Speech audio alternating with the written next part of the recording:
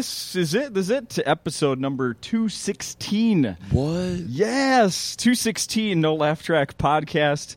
This is Justin Severson, the host. Thank you, Circle of Heat, for letting us play your music there at the beginning. As always, I'm gonna admit something right now.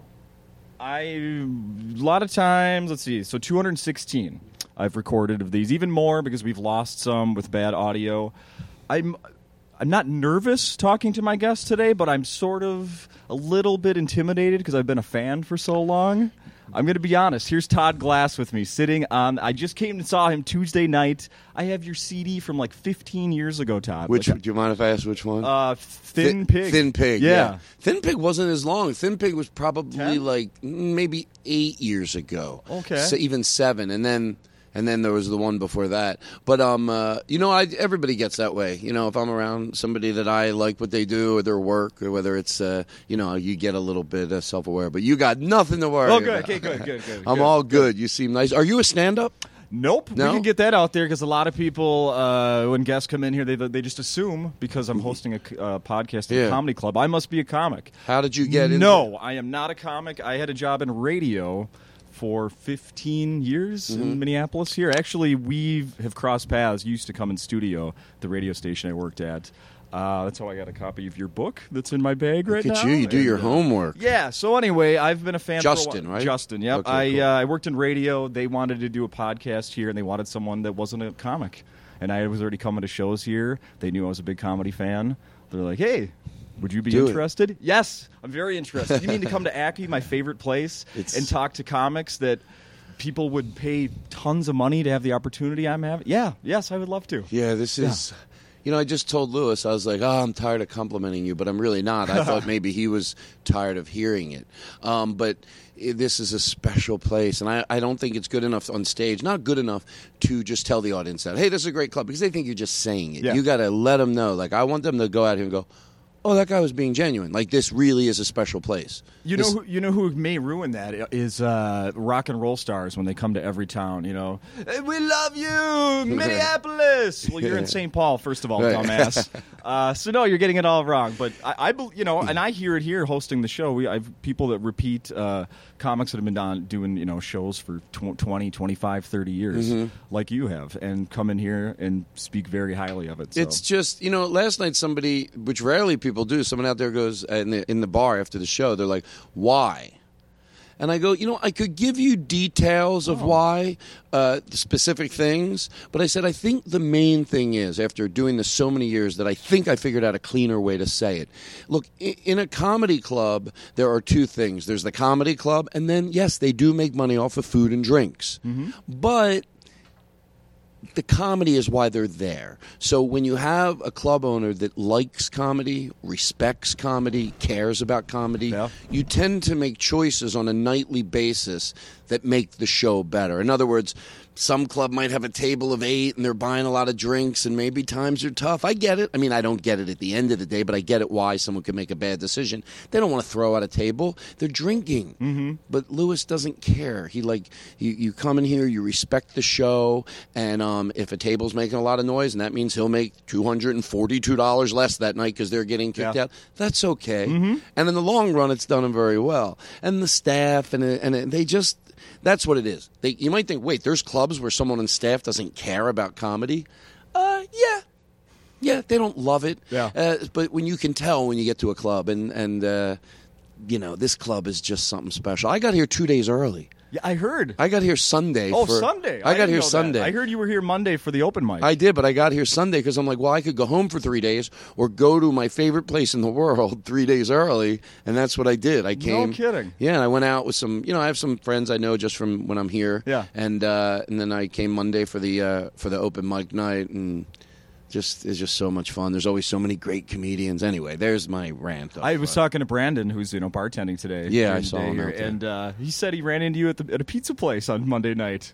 I did. That's right. We all went to what was the name of that place? Pizza Luce. Yeah, that was really good. You don't think you're going to get great pizza. It was very late. Yeah. And then we went to these railroad tracks, and it was like Stand By Me. You had to walk across the railroad tracks before you got to this area my friend took me to, and where you could sit and then look at the city. Oh wow! I don't know where the hell it was, but it was either. like, yeah. But we had like pizza, and we were smoking a little bit of the stuff. Yeah. And so I've enjoyed myself here. What? When was the first year you came to Minneapolis? I think Acme, it was, well, I came before and I worked another club. And, I learned something by that changed my perception on comedy, blaming it on the city. So if I would have just worked the other club and that's all, I would have said, oh, Minneapolis, the crowds aren't. Not that you knew if there's a room full of 300 when you say the crowds are bad. It doesn't mean that there weren't 75 people in that audience that loved comedy, but it means the masses. Yeah. You would have just left and went, yeah, Minneapolis, man, those crowds are not smart.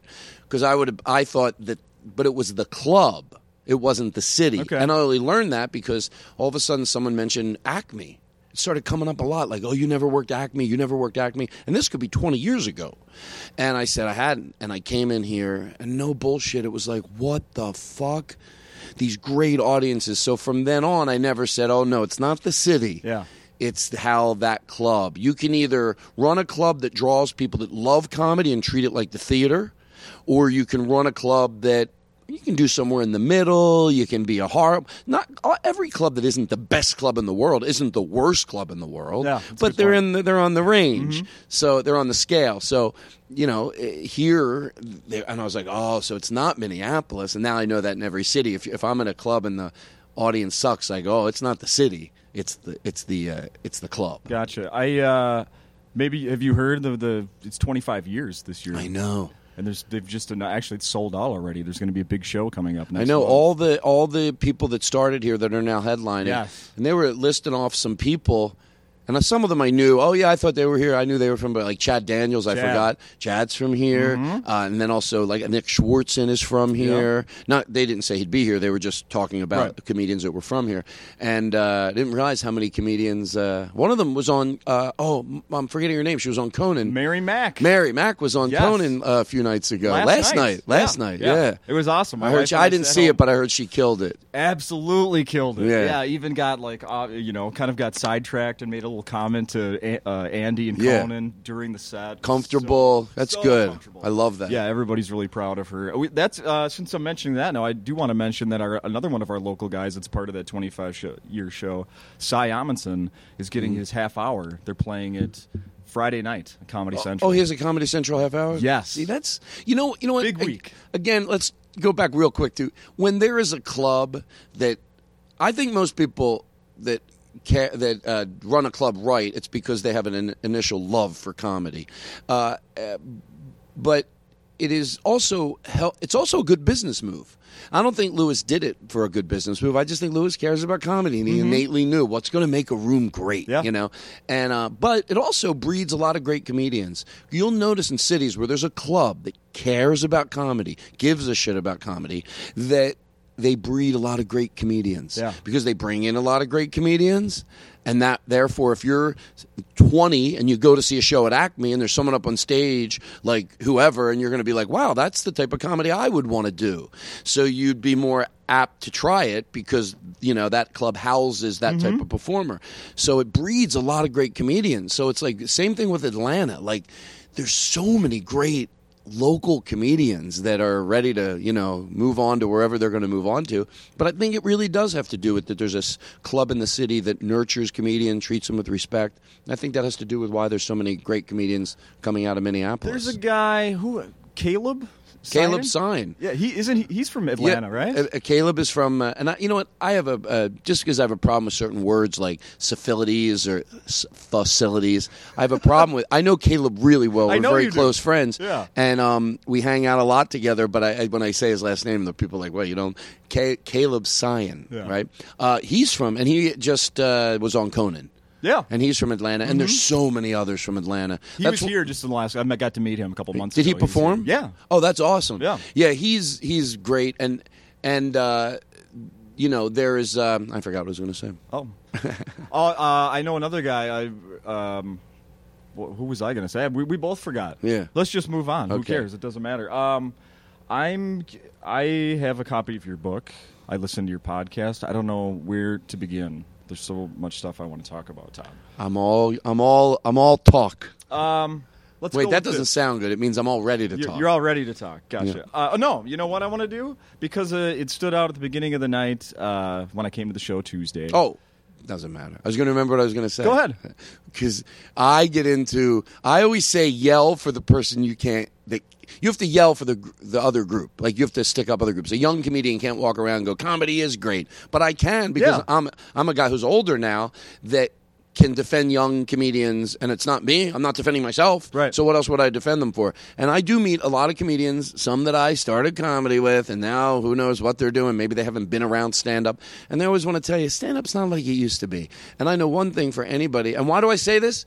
Because it probably feels good for a young comedian to hear it. I know when I was 18 and I heard all the comedians like Steve Allen, hey, I hope he's not in any pain wherever he's resting, I don't know. But all he did in his later years was talk about how shitty comedy was. Okay. How shitty comedy was. And then I heard another comedian, and I don't remember his name, but he said basically in a Comedy Central interview, and he was probably like, 65 at the time.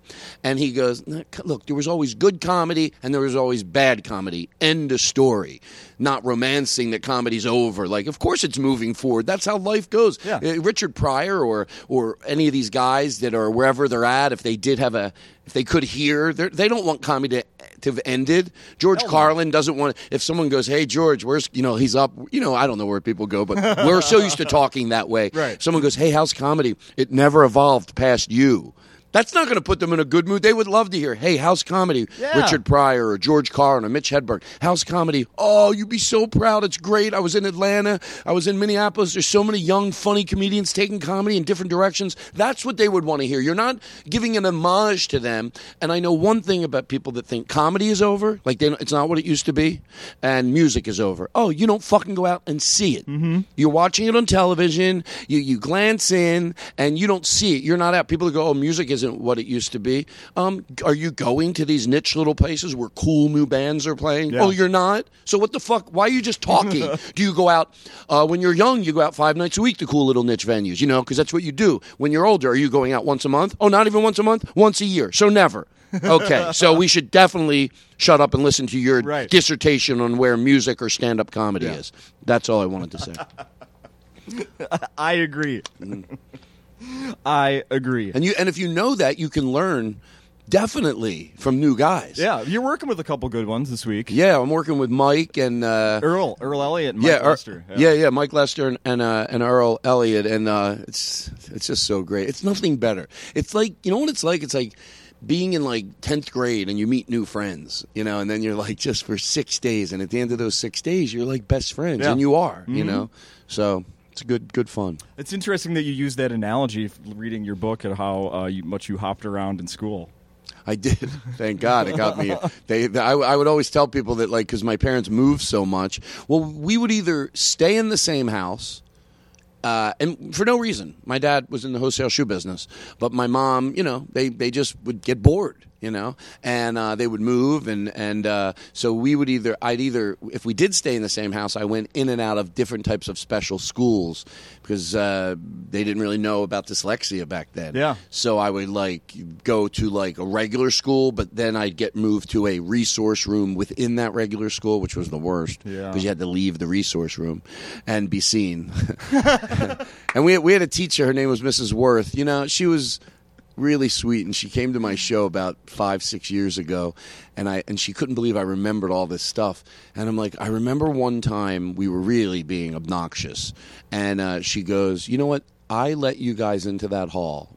She would let us into the hall 3 minutes before the bell rang, so no one would see us coming out of the resource room. Oh. She goes, not because I think you should be embarrassed, because I know you are. That's a treat. Wow. She goes, now, and then one day, she would always say she wasn't going to, she goes, you won't get out into that hall. And then one day she was like, that's it. You can leave with everyone else.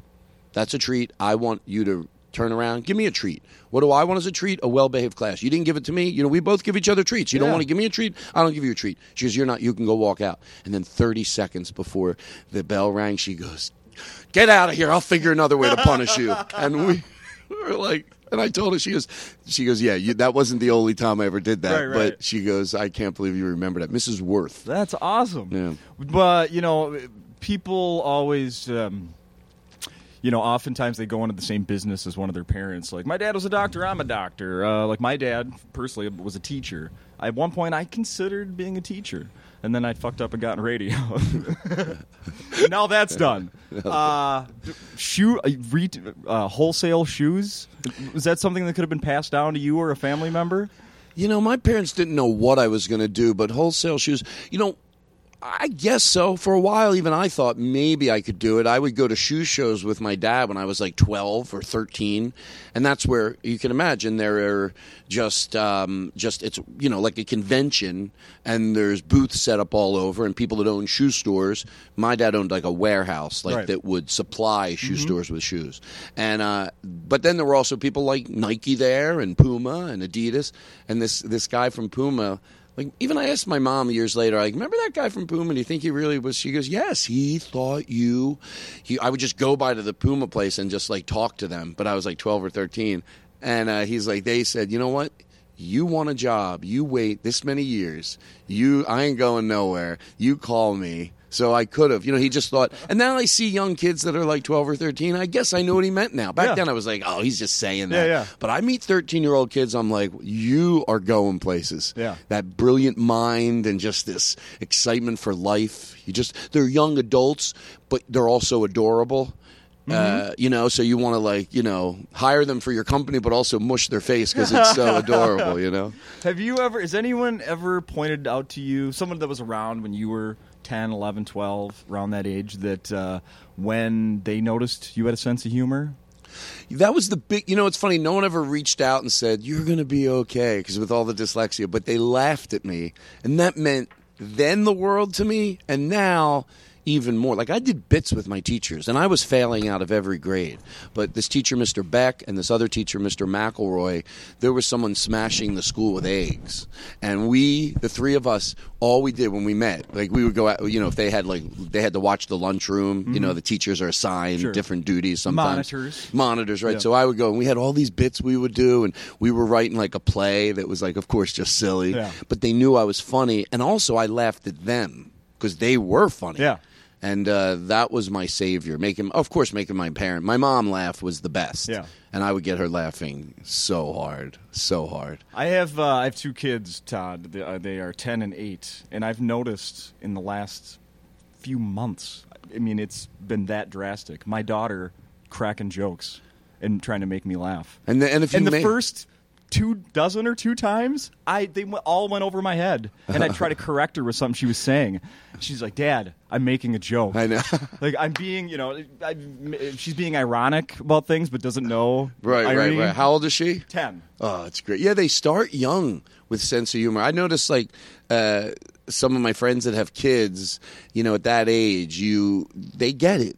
They really do get it. And it's not just kids say cute things and make me laugh. No. It's she's attempting to make humor, to produce humor. Yeah, they get it. They get it at a very young age. That's why I say don't underestimate the intelligence of kids. Everybody knows that phrase, but if you don't apply it, you can end up looking like a buffoon because there is a 10-year-old making a judgment on you, and they are right a lot of times. Mm-hmm. They are right. I remember. How do I know? Because I don't think I'm anything that special. I was a 10-year-old kid, and I remember things that adults said, and I remember rolling my eyes, and so that's what kids do. Yeah. They make assessments on adults. Yeah.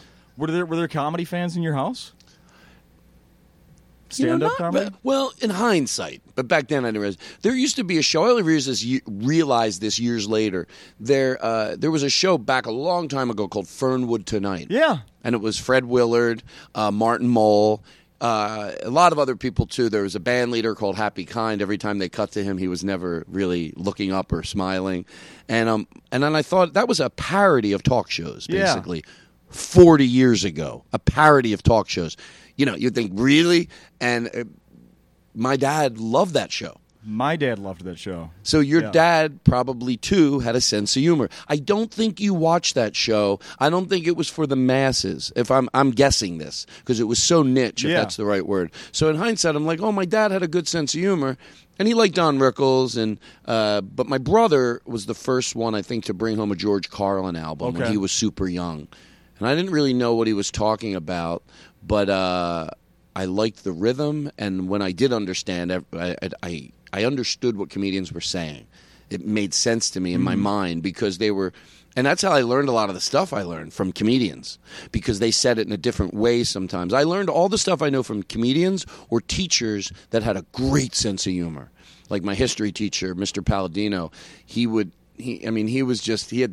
just told stories and he was great and he would do this thing if anybody came in late. I mean, you never forget this stuff.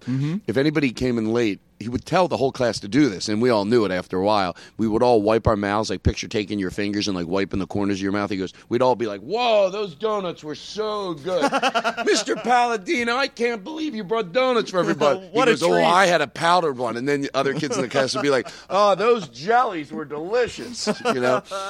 That's great. Yeah, that was a bit. So I learned from him, or comedians especially, because I understood what they were saying. Yeah. You know, if they were just being silly, and of course I liked all types of comedy, then that was just great because I loved it. But if they were comedians that did tackle social issues or political issues, I understood it. I was like, wow, this makes sense to me. And obviously in hindsight, I know why, because they were clean with their thoughts. Yeah. They said it in a way that I could grasp it and wrap my head around it. So Because they were all well thought out before you heard them. probably too. Yeah, they did the groundwork at clubs, and I was seeing them on TV at that point. Yeah. So obviously, anyone who knows anything about Todd Glass, as you've mentioned his name a few times already, knows you're a big George Carlin fan. Do you see what's coming out tomorrow? No, I don't. What? He has an album is coming out tomorrow. Oh, is that true? Yes. Wow. This is just something when I was doing a little research for the podcast today. This is a story that was posted this morning. And the headline got my attention. In 2001, George Carlin tested the winds of history with the fart joke. And then this is all about, and you probably know this, he recorded 2 Las Vegas shows, September 9th and 10th, 2001. Do you know about this? No, I didn't know that. Okay, it was recently unearthed by his daughter Kelly. Kelly Carlin. Yeah, and now we have, I Kind of Like It When a Lot of People Die. Now listen to that I do title. know about this. Yes, okay. So he records this 2 days before September 11th, and then it never got released. So they're releasing it. Tomorrow. That's great. Friday the And you know 16th. What? I am a huge fan of George Carlin, and we were talking about this literally last night at the bar, and it sort of ties back to what we said about comedy growing. I love George Carlin because not 100% of what he said I agreed with, or I did agree with back then, but now I've grown, because overwhelmingly his presence was a positive force while he was here. You know, people talk about freedom of speech, but it tends to stand the test of time when everyone knows freedom of speech. Every comedian should do exactly what they want. There should be not one fucking rule in comedy. And if anybody thinks there should be, you're not having me march with you. Every comedian should do everything they fucking want to do. But that doesn't mean on their own fruition they want to be fair. Yeah. And I think George Carlin stood the test of time as far as listening to his work because he tended to defend the right group. I don't give a fuck about annoying people, or I don't want to purposely do it. That's not cute. But if something you say and you believe it, you're not just trying to be edgy, but you genuinely have a feeling, you're trying to get it across, and it bothers some people in the audience if it tends to be social or political. That's usually when you offend the most people, if you tackle those things. I don't mind offending people. I just want to offend the right people. I don't want to offend the brilliant people. But so George Carlin tended to go after not the underdog. So you might go back to his body of work and go, oh, I don't agree with that. Yeah, because time passes. Who knows? Maybe if he'd still be living, I hope people don't think if he kept living, he would have not grown and grown and grown. He certainly did every year while he was alive and changed his views and like guys like Richard Pryor. So whenever anybody goes back and looks at somebody's body of work and holds it as the Holy Grail, you don't want to do that because if Richard Pryor, I mean on isolated things. Overwhelmingly, you look at George Carlin's body of work, and you're like, wow, it's like this guy. You know, he knew what he was doing. But if Richard Pryor would have died before he had his different feelings on the N-word, he did change his belief on that. So if he would have died before that, those type of people would have been walking around going, oh, Richard Pryor said it, but oh no, he lived a little longer and changed his opinion on that. So, I've always been I just, like I said, I didn't understand everything he was saying when I was like really little, but I understood enough. And I really took a liking to him. And then after he died, especially, I went back like a lot of people and really looked at his work more. And Did you know his hippy-dippy weatherman character before? I didn't. I only learned that years later. Me I too. didn't know. Like, look at him growing. And literally, about 3 weeks before he died, I was talking to my friends. I felt like my comedy was changing. And I really thought, here's what I thought. You got to decide what you want to do, because I think all types of comedy are funny. Like, I have no limitations. It's like saying, do you like silly movies or dramatic movies? Oh, I hope I don't have to pick. Same thing with comedy. Some comedians don't take on social issues or politics. They can still be brilliant. They can still, so I didn't know that part of George Carlin, but I was thinking like, well, what am I going to do? Like, I like taking on social issues sometimes now. It's fun. But also, I like being silly. But I understood you have to pick one. You can't do both, is what I thought. And then after he died, I started looking at his body of work, and he didn't talk about it, but his work showed it. And I was watching it with my friend Daniel Kino at the Tempe Improv in the hotel, and I remember going, oh, you don't have to pick. Yeah. And it was so lightning for me to go, no, you do both. So I learned, even after he died, that's when I really was aware of his work. Did you know him at all? Did you cross paths? I didn't. I was always eager to hear any story that involved him, like any comedian I knew that opened for him. I had a friend that opened an acquaintance at that time opened for him, and I was like, what was he like? I want to have every detail. I don't care. He goes, well, he just came into the green room. There was me and my friend hanging out, and he walked in 40 minutes before the show, and he goes, what's up, cocksuckers? And he goes, and that relaxed both of us, and he was super friendly. And you're in the position now where people do that same thing about you, like, wait, you worked with Todd Glass? What was Todd like?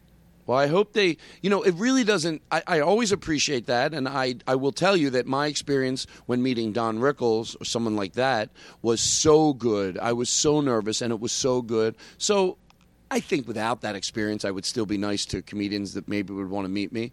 But that certainly made me want to go, I want that experience for anybody to be as good as my experience was with Don Rickles. And the other thing is, I get mad like everybody else, but there's no side of me that anybody would see that they would be like, oh, he's phony, he's full of shit.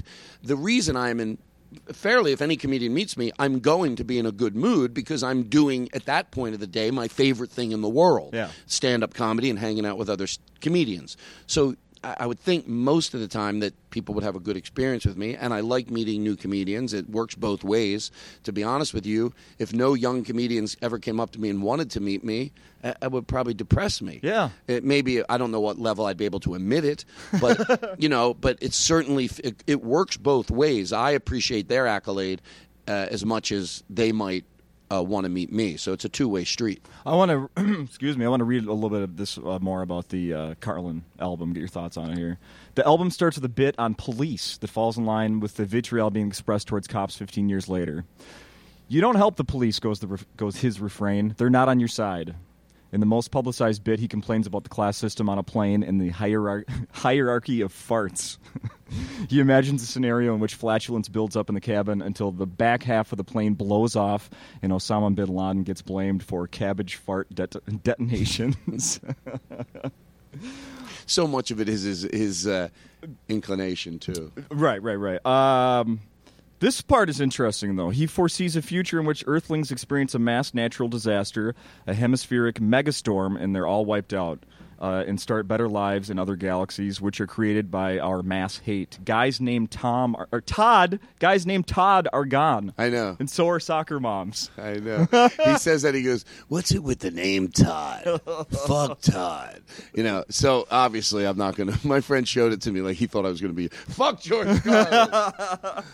He's obviously talking about me in this case. Yeah. So will you go out and buy that? Will you listen to it? Oh, absolutely. Yeah. Absolutely. Yeah. I knew that someone had mentioned some of what you mentioned, but I didn't know they were releasing it till you just told me. So that'll be really interesting to see. Yeah. Yeah, I'm going to get my hands on that somehow. No doubt about it. So I want to talk about a couple things that stood out to me in your book, which is really good. Thank you. Yeah. I appreciate that. First of all, the Patti LaBelle.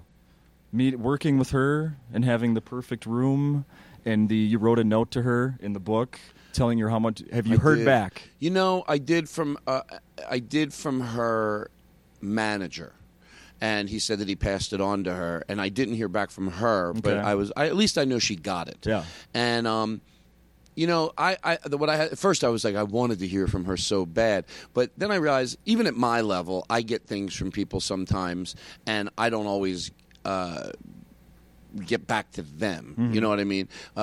Sometimes I do. Sometimes if I have their email, hey, I got your thing, or sometimes it's someone after a show. So I was okay with that. I was just happy she got it. Yeah. That meant the world to me. But I don't know why, with all the things that I've done some things in my career, and you know, but I always go back to that. Maybe it's because I was so young. I'm like 19 years old, and I'm on Broadway with Patti LaBelle. Yeah. And I didn't even know who Patti LaBelle was. The owner of the comedy club, I got a call from him that Patti LaBelle was at the Valley Forge Music Fair, which was a 3,000 seat in the Round Theater that was in my neighborhood. Yeah. And I learned years later that entertainers really liked working there because it was a destination place. It wasn't a casino and 3,000 in the Round is crazy intimate. Yeah. It's basically 1,500 because it's, you know, they're around you. Sure. So they're all closer. Yeah. And she needed an opening act. He said, she's going to be on The Tonight Show tonight, so watch her. And I did. And I was not familiar with her music. The only song I knew, my manager goes, you know that song, Voulez-vous coucher? So I was like, oh, yeah, I know that song. He goes, well, watch her on The Tonight Show. She, at that point, had her hair, like, really decked out really high. Yeah. And I opened for her at the Valley Forge Music Fair, and it went well. And then I did one more show for her at the Westbury Music Fair, which is still open in New York. Same thing, 3,000 seat in the Round. And then about a month later, I got a call. They go, you know, you're going to go to Broadway with her. And we did a month and a half at the Minskoff Theater, which oddly enough, about a year ago, I was opening for Jim Gaffigan. And the way it was. I didn't know till I was there for 2 days with him. They go, there's another theater downstairs, and the guy just casually goes, yeah, the Minskoff Theater's downstairs. I'm like, that's where I opened up for Patti LaBelle. Yeah. And she was just so nice. Like, nice isn't even the word. She was so kind and so sweet. And I mean, I was 19 years old. Maybe that was why. And she sees a kid, like her motherly instincts came out. I thought I was like an adult. And my parents would come to the show, and my dad never really saw me. That was the biggest thing he ever saw me do, which was way ahead of my time for being able to do something like that because I was opening for her. Right. So my parents came one night, and Patti LaBelle, like, she had this song called There's a Winner in You. And my dad and mom were in the audience, and she goes, where's Todd's parents? Because I would stand on the side of the stage, you know, in the audience, but it's a little alcove. You could sit in there and not have not be distracting, and not let the audience see you standing there. And they put a spotlight on my parents, and they go, you know, she said some nice things. She goes, he's crazy, and she told this story, something I did the night before, and and then she sang, There's a Winner in You. And my mom and dad were there, so it's like for my dad, and then my dad died about a few years after that. So it was like I think maybe that's a special place in my heart because she let my dad see me. Yeah, for sure. In such a good light, treated so sweet. And she invited she had a place in New York that she just rented because she was there. And she brought me and my brother, Michael, and my other brother back to her place with some of the people in the band. And she made us all, like, dinner. And I was like, couldn't believe it. And then every we had a Sunday matinee. Then we were done till Tuesday. Mm-hmm. So like in those days, it's funny, a big old-fashioned stretch limo, which now I'd be embarrassed to get in. You know? Like, I'll take an SUV; it's a little more understated. Yeah. But we would get in there. Me and her son Zoe, who was about 13 at the time, I was 19. We would get along so well. We would just do bits, and we'd be laughing, and then they would drop me off at my house, you know, at my parents' house. It's so, you know, she's obviously has been a superstar for a long time, or legendary, really. Mm-hmm. And but comedy opening for music doesn't happen. Yeah, it doesn't happen as much. You know why? Because I think even though it worked then, I did very well. I learned a few things, and I was nervous, you know, and I did a little crowd work because I don't have enough material, but it doesn't always work. Yeah. And I think that's why a lot of people stop doing it because it can work and it can be great. It depends who your audience is. Yeah. But it was fun. It was a lot of fun to do, and I wanted to. I don't. I don't know the answer to this, but just I'm thinking about how our guy Cy is going to he's going to do his half hour. Mary was just on Conan last night. What was your first late night appearance? You know, I think that there's two. One that probably nobody would know what it is anymore. There was a show called George Schlotter's Comedy Hour. And that was like they used some of my stand-up on there. But I think Evening at the Improv. Oh, yeah. That was like, some people today don't even know what that show is. Even if you're 30, you probably don't know what it is. But it was a show, and it was everybody did it, whether it was Gary Shandling, Jay Leno, Jerry Seinfeld, everybody, Richard. I think, and then they had like a guest host. It would be Bud Freeman, the owner of the Improv, and then it would be Tonight, and it would be like a famous person. Yeah. That was probably the first thing that I ever did. First talk show was probably Dennis Miller. He had a talk show for a while, and I did that. Yeah. And then one that everybody would still go, oh, yeah, was Conan O'Brien back in the beginning when he first got the show. Yeah. I did the Conan O'Brien show. Okay. Watching his show last night, he was just mentioning it's been, what did he say, 23 years since he started his show on NBC. And let me tell you, it's funny you mentioned Conan because I remember when Conan came on the air, that was the first show that, for me, represented the type of comedy me and my friends did, like bits. I could even sort of think, I think I may be able to write on that show, and I couldn't write on any show because they just did bits. And here's the dancing, the bear. Masturbating bear. The masturbating bear. Yeah. Like, that's what me and what if there's a masturbating bear? It wasn't really a flushed out 3-page bit. It's a concept. You go, we'll do it. And that's what they did. And, so I was like, wow, this show really did it for me. And so I was, nervous to do the show, obviously. But here was my point, that I stopped watching Conan only probably because he went to TBS, and I'm a flipper. So it wasn't in the rotation of flipping. You know what?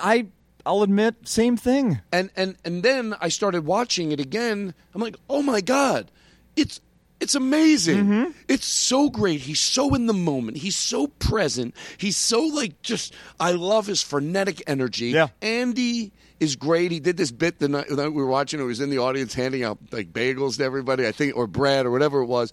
It's so silly. And I hope maybe now that Letterman's gone and things have changed, that people start going over there and going, oh, this is great. That, and I'm probably, so that was it. So I really want to start watching it again. Yeah, I go through waves, but the same thing happened to me, where it's like TBS just isn't in my, my 10 or 8 channels I go through. I want the rest of the day, I'm not really watching anything over there. Yeah, exactly. Yeah. So you just don't. I said I was going to, you can organize your channels so when you flip by, I want to just put it in there. That way, because I'll flip, I will watch it. But it's great. He is on his. He's doing it. I did that. I set. Let's see. It would have been about a month ago. I changed the channel lineup at my house, where I set it so it only went to channels where the Olympics were being broadcast, because I love the Summer Olympics. I was way into it, watched as much as I could. So I did that, and there was, with the satellite that I have, there was, I don't know, 10 channels with Olympics 24 hours a day. Well, I didn't tell my wife I did that. Oh, she came down and just. That's great. Why the fuck can't I get off all these channels? So, honey, I can't help it. Wait, what do you think I do? You think I arrange the channels? You're like, wait. She's trying to get to MTV and is just skipping past it every time. But that was the first. I gave you a long answer for a short question. No, I like the long answers. I'm also a big fan of name dropping. So so.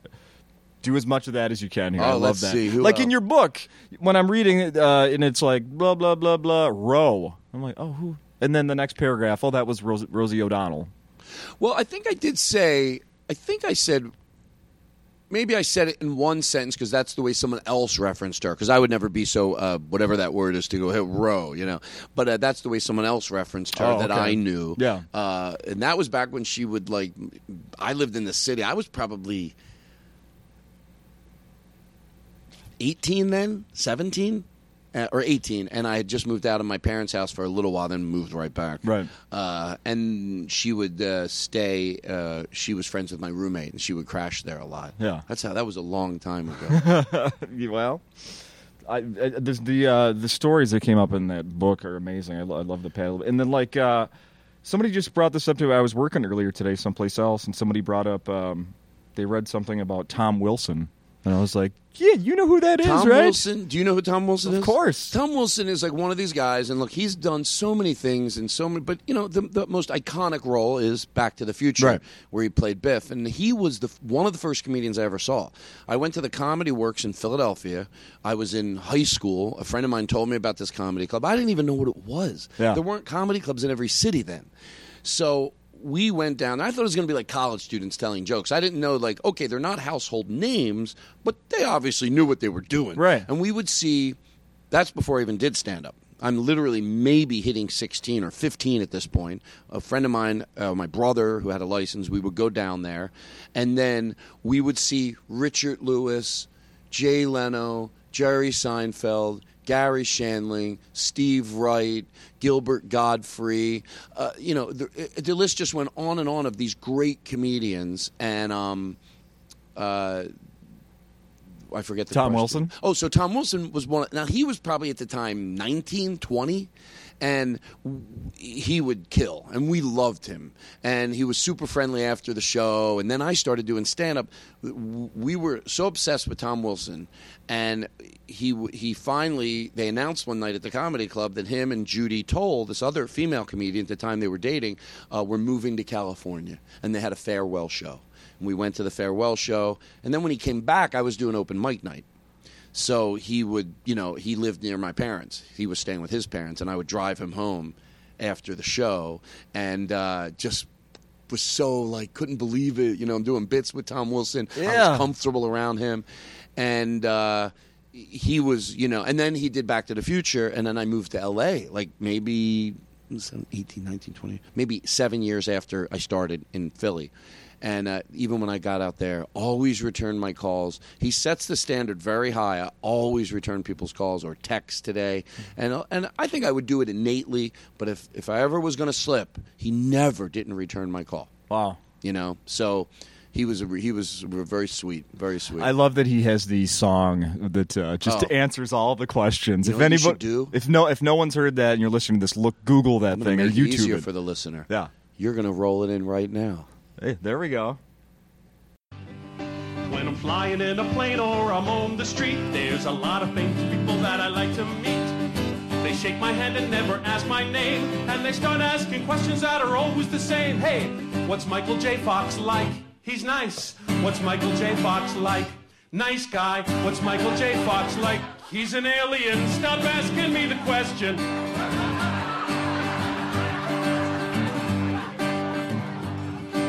I went to the bar mitzvah of my nephew Josh. Now I'm not Jewish, but I like to nosh. Put on my yarmulke, started to pray, when the rabbi leaned over and I heard him say, hey, was that real manure? No, it wasn't. Was that real manure? No. Was that real manure? It's a movie. Stop asking me the question.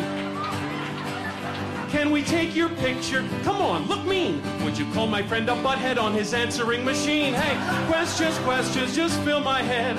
I went to my doctor said, hey, what does a key grip do? Set up lights. What does the best boy do? Help the key grip. What does a producer do? I don't know. Stop asking me the question. Do you all hang out together? No, we don't. How's Crispin Glover? Never talk to him. Back to the Future 4. Not happening. Stop asking me the question.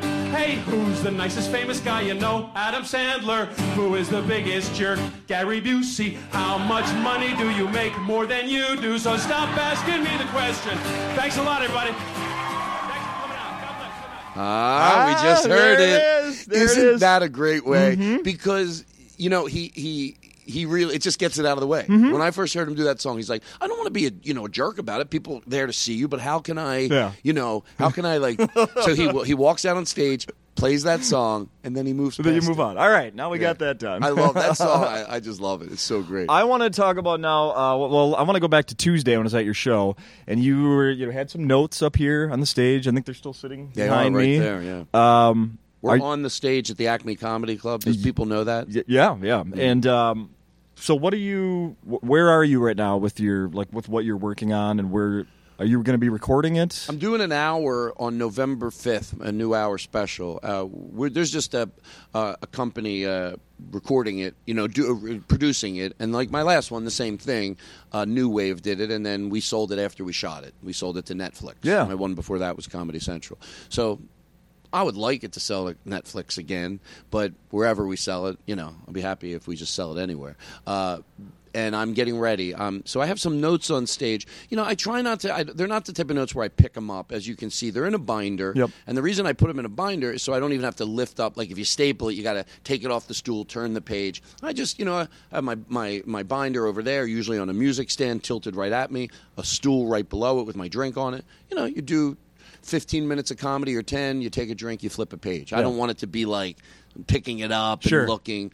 So as I get this close, I do have to look at some notes to stay intact. But, these crowds here are just so crazy good. Last night, I think I did literally 40 minutes. And I'm like, I'm thinking I did 15. I better start getting to my show. And then I got the light. I'm like, I have 20 minutes left. But I'm trying to use the binder to just get into the habit of doing that hour. And excuse me, and then I come here as much as I possibly can to see shows. First thing I noticed when I walked into the club the other night is the lights weren't how I normally recognize them. The stage lights, whatever you want to call these around, that like when you're on stage, they would be above and to the sides of you. Those were off. The Acme sign, the multicolored Acme sign was off. It's just tweaking things a little bit. The thing is, like, most of the time I'll change a few things that the Acme might do. Mostly I steal their ideas because that's how you learn in comedy. You go to a club and you think it's the right way to do something, and then if you're open to change, you can tell when things are right also, and you steal those ideas. And many of those, the type of music that Lewis plays as they were coming into the club, I remembered every other club I would go to, they'd be, and it made sense to me, play something loud, get the crowd going. Doesn't that make sense? Of course it makes sense. No, it didn't. And then I come in here, I think back then Lewis would play like Sinatra. It doesn't have to be Sinatra. It could be some newer band today. It could be J.C. Brooks and the Uptown Sounds. It could be, but it's something that says, this is different. This is special. This is like the theater. It's not. And so a lot of ideas I do take from this club, and they're happy. What you mean by take? You just learn new things. Sure. But I changed things around a little bit at clubs just to make it. The first voice everyone heard was yours. From were you in the back of the room? I was. Well, we have a mic backstage here too. But I like to make the pre-show announcement because I feel I can make it in a way that nobody else can make it but me. That's for sure. Yeah, and I hope I say it with love. I don't want to come off like it's a soup Nazi. Who wants that? Hey, folks, turn off your phones. We will not ask you again. Also, we're going to tell you we do not allow heckle. No. I think I know what I do. The first thing every night is I go, let's do the most important thing, and that's thank you for coming out tonight. And then I am strict with because I find that people will listen if you don't have loud. Some places they play loud music. Hey, don't forget to turn off your cell phones and music's playing. And remember to turn the thing. Keep your laughter to a maximum, but you're talking to a minimum. No one hears it. And you have to educate people why. Yeah. And that's why with the cell phones, I will say, listen, folks, I know it's tempting. I really do get it, but sometimes you just pull your cell phone out, the light is low, but the people next to you are seeing you do it, and even if they're hoping you were enjoying the show as much as them. So I promise you, if you turn yourself off, that's the line I say, from the outside world, we will throw that love right back at you. And it works. Have you listen. worked any of the clubs where they're putting cell phones in these cases that basically, negates their power for while they're in the club? No. But have you heard about this? this? Get people to do that? I think comedy clubs do that? I read it. Believe me, that sounds like it was a club in Denver, maybe, that was doing it. Maybe the Comedy Works. Well, that's another respected club too. So if anybody was going to do it, but so you haven't seen it? Okay, I haven't seen it, and you know what? Before there were cell phones, there were other things. Believe me, I'm not a guy that thinks cell phones are the end of the world. Right. There was always something that could distract people. There's a great picture someone tweeted me of 50 people lined up on the street waiting for a bus, probably back in like 1950 or 4. It was a long time ago. Literally, there's 30 people all reading the newspaper. Yeah. Their faces are in the paper. Yeah, ignoring each other. Well, ignoring each other. Buried in the newspaper. So, yeah, cell phones, they also help us communicate and do great things and spread messages of love. I get sometimes tweeting. People people can say hateful things, but they can also say loving things and reach out and make people feel heard and let people have a voice that never had a voice before. And maybe the downside is that, yes, there are a lot of phones at the cell thing. Yeah. But I'll still take them, technology, over spitting on it. Sure.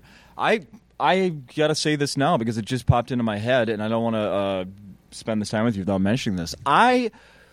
And you asked me about how I got to host this podcast. I was a big comedy podcast fan, and I'm going to say the early days. I know the early days of podcast, way back in my day, but the story goes, I went, my kid had just been born, my first had just been born. I was taking her for walks in the afternoon and wanted something to listen to.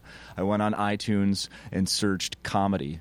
And it went to podcasts, and the two that were at the top of the list I started listening to religiously, and they were Never Not Funny, hearing you on there with one of my all-time favorites, Jimmy Pardo, and the show you did with Jimmy Dore. With Jimmy Dore, comedy and everything else. I used to listen to that every week. Me, Jimmy Dore, and Steph.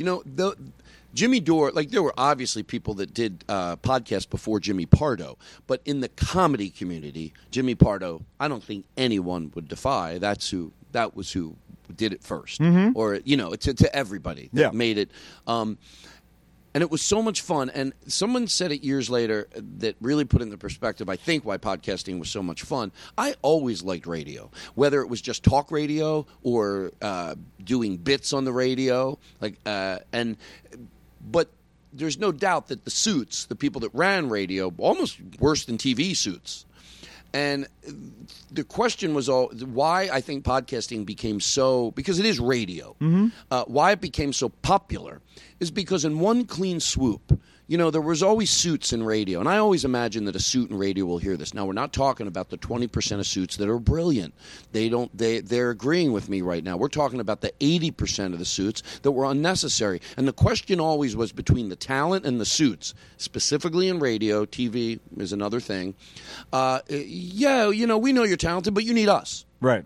And we need you. We're not defying it, the suits would say. But, without us, they always think, we'd like to see, what would happen if you didn't have us. Right. Yeah, you're talented and you know it's funny, but we know demographics and we know numbers, so stop fighting us. I wish the talent would stop fighting us, because if the suits weren't there, this would not be existing. And I think they still think that, because they're not realizing, whoa.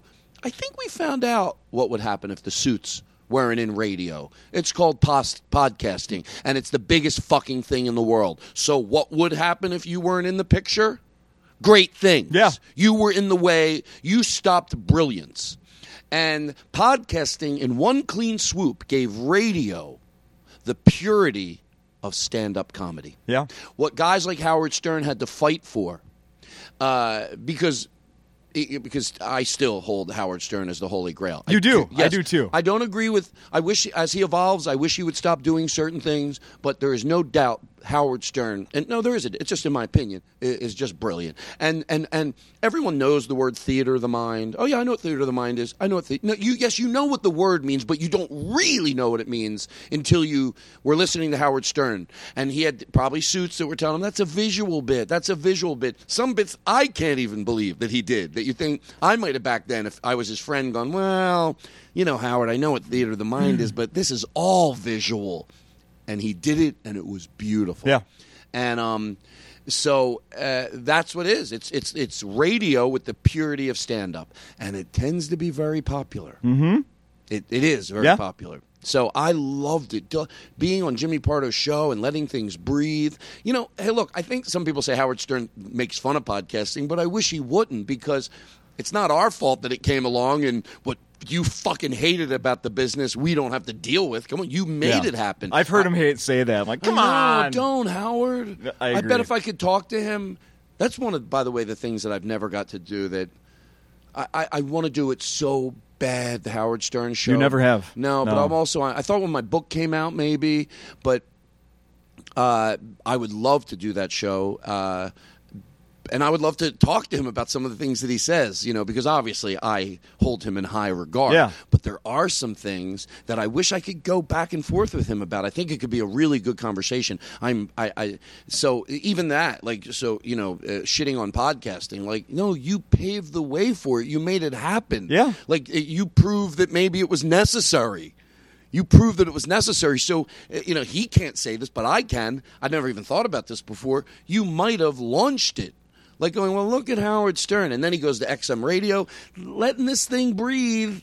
It's, and then XM and then podcasting. So it's all part of, But I do hold him in very high regard.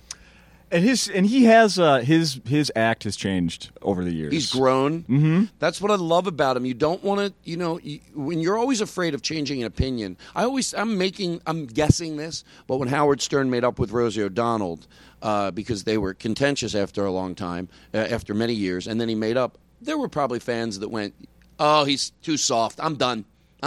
Somebody else goes, "What are you talking about, Stern? Oh, you mean with the Rosie O'Donnell? Yeah, I'm done." Because they hated Rosie O'Donnell. Right. But I liked that he grew. And he said, "No, this doesn't have to be." And then they talked and he's grown over the years. So you're always worried when you grow, I'll lose fans, but you know what? You'll gain new fans. Yeah. You have to grow, and that's why I think Howard Stern has been around so long, because he has grown. He has changed his views and said things and went, "Oh, maybe I shouldn't have said that," and maybe I've evolved. And then, no, maybe I shouldn't have said it. He should have said everything he said, but maybe he's changed his opinion. Yeah. Not I shouldn't have said it, but changed his opinion. I want to say one more thing about how I'm fine, by the way. You'd go as long as you want. So, but I'm not. I'm out of the hotel. You could, I'm not in a hurry. So. Okay, all right. The one thing I have going on tonight, I got to. We're taking my wife's brother out to dinner. He went to boot camp earlier this year, and then had a army training job out of the state for a while, and he's back. So Where are you going? We're gonna. I don't know. We're gonna buy him a steak somewhere. Why don't you go to that pizza place? I'm not sure. I don't. Do they have steak pizza? Sure. I don't know. He said he wanted a steak or a burger. So all right, well, that's some cool. red What's his meat. name? Caleb. Caleb. Yep. There you go. That's a good name. Yep. Caleb. How old is he? 19, 20? Good. I'll go have a nice 19, steak 20, dinner. yeah. Because now you can tell him to listen to this podcast. We gave him a little shout out. Yeah, exactly. Podcast. Yeah, podcast. That's what Jimmy Pardo should call it. Trust me, I know. But I want to say the beauty of podcasts is, one of the things for me that stands out is that I've been introduced, but specifically comedy podcasts, I've been introduced to so many talents that I don't know how I would have ever found out about. Maybe in time I would have someplace else, but hearing these comics that maybe weren't coming to Acme or haven't come to Acme, and hearing them on your show or Pardo's or WTF, and it's so great. I just got I need to get this out there, Todd. I just got a message on Twitter yesterday. When someone follows me new on Twitter, it shoots back a little message like, "Hey, thanks for following me, and if you like the show, give us a review or share it with your friends." Right? Somebody sent me one, that happened yesterday, and the woman it said she lived in Oklahoma. So I sent her a message. I'm like, "Are you really listening from Oklahoma?" She said, "Yeah." And I said, "I have to ask, how did you find out about it?" And she found out because she was searching, the comic Chris Porter. Mm-hmm. She was searching stuff of podcasts with Chris. Funny. Yeah, she searched shows with Chris Porter, found mine, started looking through the list of all the comics I've had on. She goes, "You have some of the best talent of any podcast out there, regularly." She goes, "And I love your show." That's interesting. I'm super proud of that. Yeah, because you don't realize how many. You don't know. Like the same things happen with a lot of people that are in it. You get an email or something, and you're like, you don't realize where it goes all over the world. And, I've never been to Oklahoma. Yeah, I mean, I've never been, to certain places where, never. I just lost my train of thought. Isn't that funny how quick that happens to me sometimes? Yeah, me as well. Oh! I know what I was going to say. Is that as far as where and they get to hear some comedians. You're right that they wouldn't have been introduced to. I would get that sometimes with like Rory Scovel or Ron Funches or guys like that, and that people go, "Yeah, I didn't know about them," and then I heard them on your podcast, and then 2 years later their careers are taken off. Right. But they got to hear them on a show and being casual and comfortable and So how often? Like, are you recorded way ahead on your show? Do you have them? You know what? Everybody should, everybody does what's right for them. I find it very hard to sit on episodes. Okay. I'm very excited to launch them. Yeah. So when I do it on a Tuesday usually or a Wednesday, and then we drop it on Friday. Okay. 95% of the time, that's how we do it. Once in a blue moon, we'll record an episode and hold it because I think next month I might be busy. And then I have an episode, but usually I just 3 days. Yeah. I just want to get so excited. Every time I do a podcast, I'm not joking around.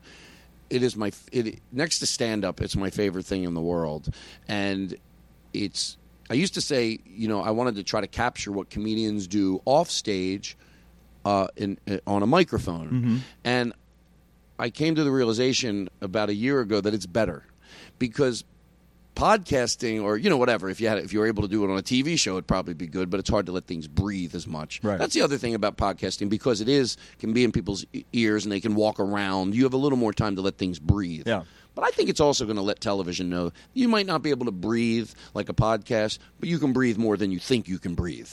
Yeah. And take time. Like, the best example I can think of was like when Howard Stern would be I always remember this in my head. It doesn't mean I want to go 20 minutes while I get up out of my seat doing my podcast and go in the house and look for something. No, but it means when Howard Stern was shuffling papers or looking for a cart, back when they used carts, yes, and it would take him, I don't know, maybe 30 seconds. He's like, where's this? And you'd hear, that was just that. I didn't care. No. That's what was going on there.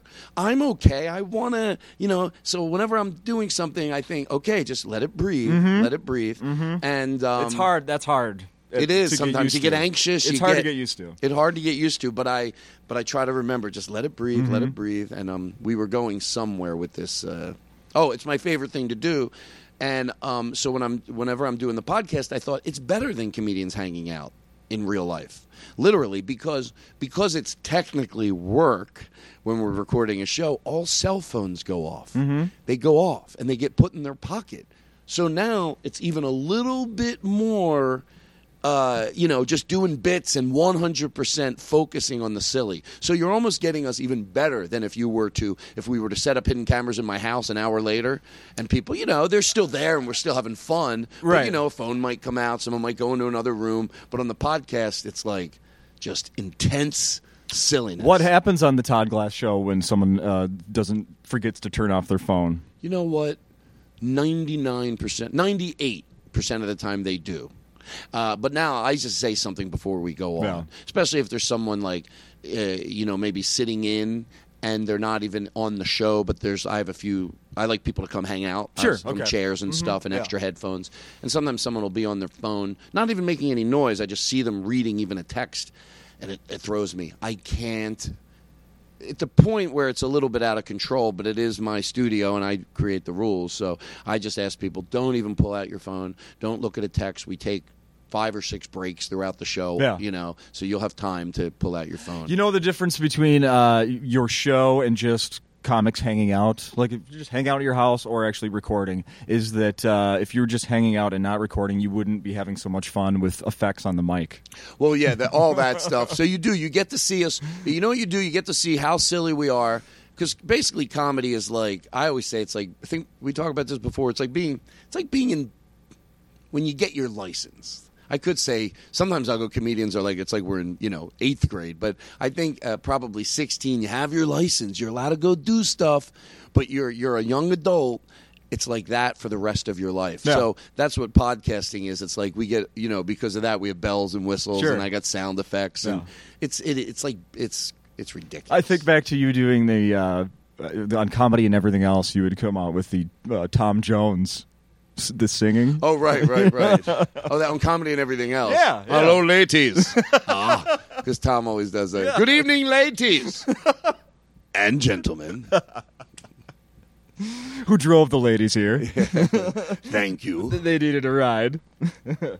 Let's see. What else is in my notes here? I want to hit up a couple more things here.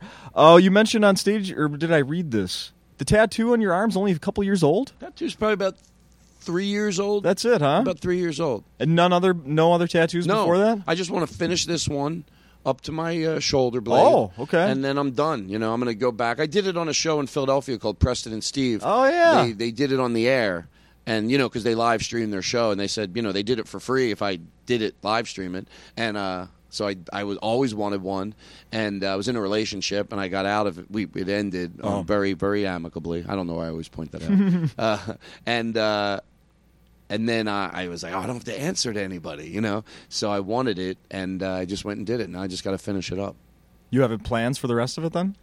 On this one here, I didn't know what to do, but the night before I was going in, I had to get to the show at like 8 in the morning, and I knew they were going to do my tattoo that day. We were going to interview me, and then I'd go. They did it right in the same room where they record the show. Okay. And I didn't know what to do, but I went over. I called my stepbrother at like midnight. I was staying with my parents because I was in Philadelphia. My mom's remarried, and he had a son at the time. He still does at the time. And I go, Steven, it's Todd. Like, he has tattoos. I'm like, I don't know what to do. He goes, well, come over. We'll just look online and find a cool design. So he lives like right up the street. I went over. Oh, nice. Then I just went into the morning with a picture of it on my phone. I'm like, okay. Can you do that? Yeah. That's my tattoo. Nice. You were talking about finding a destination for this special you're going to record in a few months. What do you know about? I was just reading something that CISO, that app, they're coming. Yeah, they're coming out with specials. As a matter of fact, I hope I'm right about this. They're doing Rory Scovel's. I think they did his last one. Okay. And I think they're doing his new one. That's a place where it's starting to do a lot of cool things. Laurie Kilmartin is going to have a special on there in the next few months. Yeah, I just read that this morning. So it's like it's probably like Netflix, because when I sold mine to Netflix, I wanted to go to Comedy Central. I thought, and then Netflix bought it, and I was like, all right, I'm glad somebody bought it. And then I'm so glad that Netflix bought it, because it got introduced to so many more people than would have seen it on Comedy Central. Mm-hmm. Well, who doesn't have? Do you know anyone that doesn't have Netflix these days, or at least someone else's? Somebody passcode. Yeah, and it's also if you listen, Netflix will say if you like this special, you might like this special. Yeah. And I think they try to group you up with people that mirror your sensibility. Mm-hmm. Probably do a pretty good job most of the time. So I was happy that it ended up on Netflix. Yeah. I think podcasting might have even. I'm making this up in my not making it up. That's not the right. I'm coming to this conclusion on my own. You're making the leap. Yeah. That I think podcasting might have had something to do with Netflix, because basically what they figured out is, because they used to go, what will people watch? How long will people watch something on the computer? That was the thing. Well, it can only be 15 minutes. Well, now everything's watched on the TV. Yeah. So they're not watching. No. If you want to, everything can be on the TV.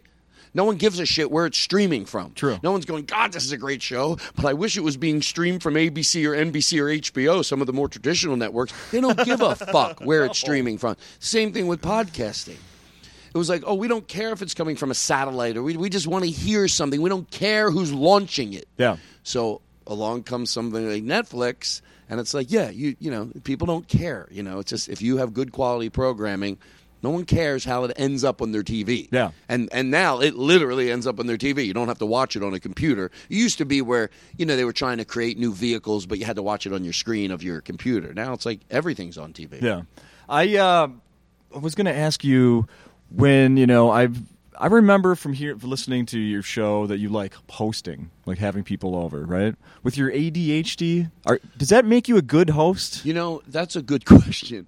I can let things go. I need order, but I can let things go. So when I have people over, if I have most of my friends know me really well, and they all know I want you to be comfortable in my house. It probably mirrors the way my mom was and my dad. Well, my mom mostly when I was younger. The house was crazy orderly, but we weren't a coaster house. We didn't use coasters. We didn't have rooms we couldn't go into. So when people see your house is that neat, they also think it's synonymous with, if they break a glass, they're like, oh. So I was like, no. I established those rules really quick. Like, if somebody has to use a coaster on my dining room table, because I'm so neat and because I'm so orderly, but I also want people to relax at my house. It's an old barn table. So a lot of times I'll be like, oh, no, you don't need a coaster. But they see how clean the house is. Maybe they think I'm trying to be nice. And they go, oh, no, I'll use a coaster. They put a napkin. I go, no. And I'll take something, whatever it is that I can grab, and I'll just start banging on the table. Like, literally, I'll even go in and grab a hammer. Because it's a barn table. And I'll go, I want to show you how much I don't care about coasters. I go boom, boom, boom, literally 3 times. Yeah. And you know what? It's silly, but does relax. And they go, okay. Or if something breaks, I'm like, I don't give a shit. Yeah. So I don't mind things, it's just order. So I usually overly set things up so everything is ready to go. And I think overwhelmingly, I think it makes me a good host. And I also tell people that are new to coming over my house, if I'm straightening up around you, if I go up and I do a sweep through the house to get rid of some stuff, the worst thing you could do is help me. Oh. All I want you to do, what makes me feel good, and all my friends do it. They know that it doesn't mean I don't want them there. I'm just doing a sweep through, trying to, they just keep talking. That's what I want. When Okay. I'm straightening up, if everyone keeps talking, I don't want it to stop anything. So I just tell people that right away. I say it like this so they'll listen. I go, if you ever see me cleaning and you help me, I don't fucking want you to. Just keep hanging out. That's all I want. Okay. When we showed up on Tuesday, there was a woman sitting right in front of the stage here, and she was kicked back. This is before the show started, but She have her feet on the stage? She had her feet up on the stage. But she took them off. She must have, because I didn't notice again. It's funny you asked that. Okay. Why did you ask that? Because I'm curious of how you would have reacted to if that was still happening when she came up. Well, we just talked about this like a week ago, me and Caleb. Oh, okay. Yeah, because, no kidding. Yeah, because you might think, well, what's the big deal? They have their feet up on the stage, especially if it's the edge. It could be the molding. Like if someone's feet were up there, for the people listening, I'm pointing to the edge of the stage. My foot would never go there. Ever. Right. So what's wrong with their feet are up on there? And we both thought about it. We're like, it's disrespectful. And that's why a club will go up. Like good clubs, if someone has their feet on the stage, even before the show starts, will go, you should handle it with kid gloves because it could look aggressive. And you don't want to come off as a soup Nazi Right. as a club owner. As much as I'm happy that clubs are strict, Right. I also don't want someone could just not know. But the reason we both guessed, it looks like someone who could be rude. You've already, doesn't mean you will be. Right. You could just be the nicest, sweetest person who loves comedy. You just, maybe your feet were squished, and, you just could stretch it out for a little while, and as soon as the lights go out, you're going to pull your feet off, but they don't know that.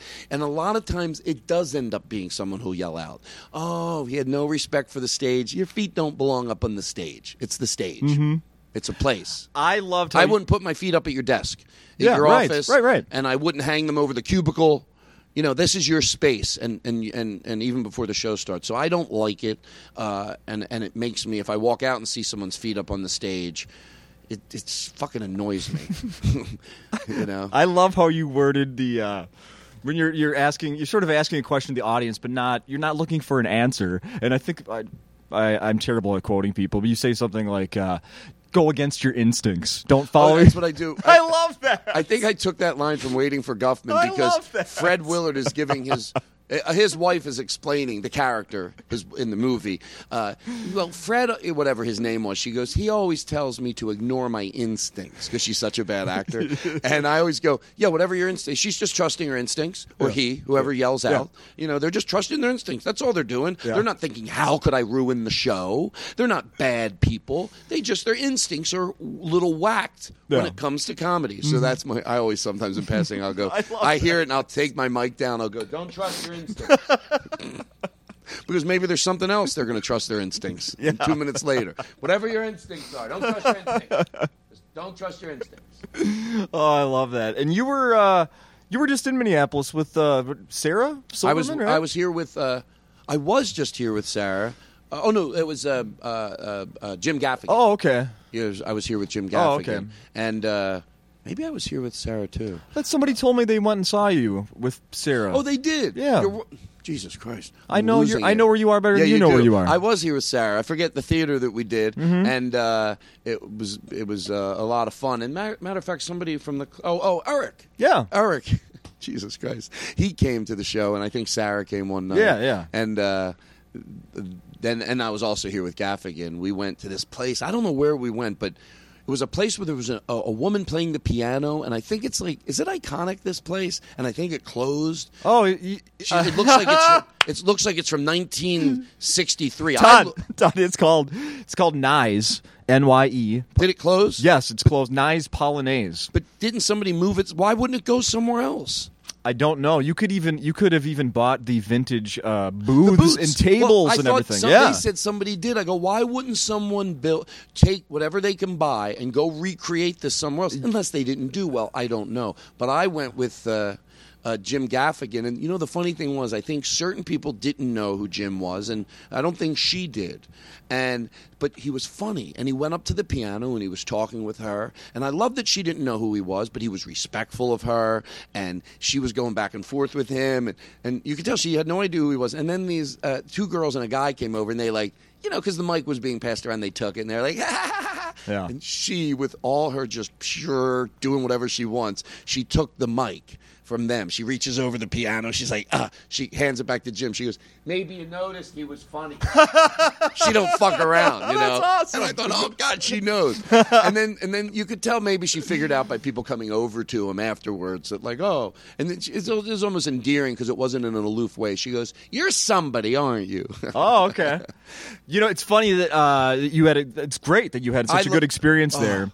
There was a TV show that Sean Patton and Jay Larson did, Best Bars in America, and they were sent there a few years ago. And I had Sean on the podcast a few times, most recently earlier this year, and I brought that up, and he's like, "That fucking bar sucks. Most overrated." Yeah, I'm glad you brought it up, Justin. That's the most overrated place I've ever been to. Well, you know what? It's all, and I won't be wishy-washy on the fun I had. Obviously, I could not say now, I didn't have fun either. Maybe it's all the setup. If somebody overtalks it and overtalks it. Yeah. I looked at it. Look, I think it has something to do with it. I smoke pot, and sometimes I think it really lets you look at things. You think, well, so does drinking liquor in a different way. And I turned to Jim, and I was like, man, we're sitting in artwork. Mm-hmm. This is artwork. You know what I mean? Because it's so dated. Somebody else might go, it's old booths and the carpeting.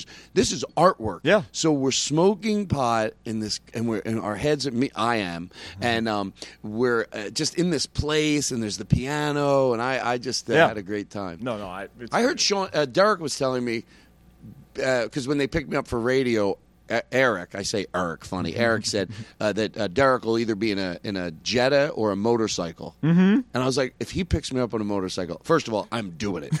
I am doing it. I'm not going to be like, who picks someone up on radio on a motorcycle? He didn't pick me up in a motorcycle. Derek picked me up in his car, but I said, did you ever pick anybody up on a motorcycle? He goes, Sean Patton. Oh, yeah. Did you know that? That sounds familiar. And he goes, and he got on. He knew it. He goes, if you pick me up in anything but the motorcycle, I hope it's Sean Patton. That sounds familiar. We'll ask Derek as soon as we're done. But I loved it. Just getting on the motorcycle. He brought him a helmet. I'm like, oh, next time you got to pick me up on your motorcycle. That's awesome. Do you... I did a veteran move, and you know when a show ends here, I know to hit the door immediately when a show's over, so I can get to the bathroom right away and not have to wait. But do you come out after the shows and say hi to people, slap them on the back, do pictures? Do. You know, I don't do it at the door here. But you know what? I should mention it sometimes. But sometimes I'll remember to go, especially a club like this that has a bar and audiences. Very rarely. Most of the clubs I play, I like these days. You know, they're not always Acme's, but they're, like I said, there's clubs that aren't this, but they're still great. Yeah. They're just not this. Yeah. This and Helium is probably. Well, because Helium learned everything they know from this place. But this and Helium is about it. And you know that the audiences, they've cultivated smart people. And I'm amazed how many times I go out to that bar. Because there are clubs where I'll be like, I don't want to go out to the bar. I'll just hang with comedians backstage. Yeah. But I always hear, or same thing with Helium, go to the bar after the show. I'll wait maybe 15 minutes, cool down, throw on a dry shirt. But yeah, I go out to the bar every night here and hang out and meet cool people. And, you know, you roam from one group to a next group. Yeah. You always ultimately end up hanging out with comedians, which Sure. I did that night. You know, I like it when they're here. I like green room. I always let everyone know. Until someone proves that they can't be all you have to do really to hang is be able to chill out. Just chill. I remember once doing a show with Doug Benson, and some people he didn't know. He came... hung out after the show, and I was like, God, they were all just able to chill, because once one person can, you either get rid of them or everybody goes. Yeah. Oh, because and I sometimes it could be literally one person that just can't chill. You know what I mean? And then it's over for everybody. But here, it's always great. You know, it's always great. That you just brought up Doug Benson. I got an alert on my phone the other day. It must be brand new, and it was one of his Doug Loves Pod, or what the heck that show is. What is it called? Doug Love, Getting Doug with High. Yeah. And you were on there. Yeah, I've done that show a lot. It's, you know what, the thing that I love about that show is when you get the call to do it. Sometimes they'll like call you last minute. And to me, it's like I get to take the rest of the day off because you're going to be high. And they pick you up in a car. And then after the show, they have a car service, bring you back to your house. Nice. So I always think, okay, I'm going to do that show. I have the rest of the day off. And because of work reasons. You know, it's not like I'm just smoking pot. No, I have to work. And part of my work, it's like if I had kids, I'd picture them, Daddy's got to go smoke pot. And then he's done the rest of the night. Perfect. Just like if I was a pilot, very professional here. I'm not a loser. And then I just do the show. Sometimes I'll wait there afterwards. The first time I did that show, I go, I smoke pot there differently, and I like to do it that way. I smoke more there than I would if I was hanging out. Right. And I said, after the show, I go, I can't go anywhere. They go, no, we have a car. I go, no. I said, I can't drive. They go, you don't drive, Todd. We drove you here. I go, oh, I can't even be in the car when I'm high. I lose my equilibrium. I think I'm going to we're going to hit every car. And I go, they go, Todd, you can hang out all you want. You can hang out for an hour. I go, oh, I'm going to need more than an hour. And the producer goes, how high are you? I go, I was like 2 hours I hung out. Yeah. And then I just go out to dinner afterwards with some friends. I have the car just drop us off. We Beautiful. Dinner.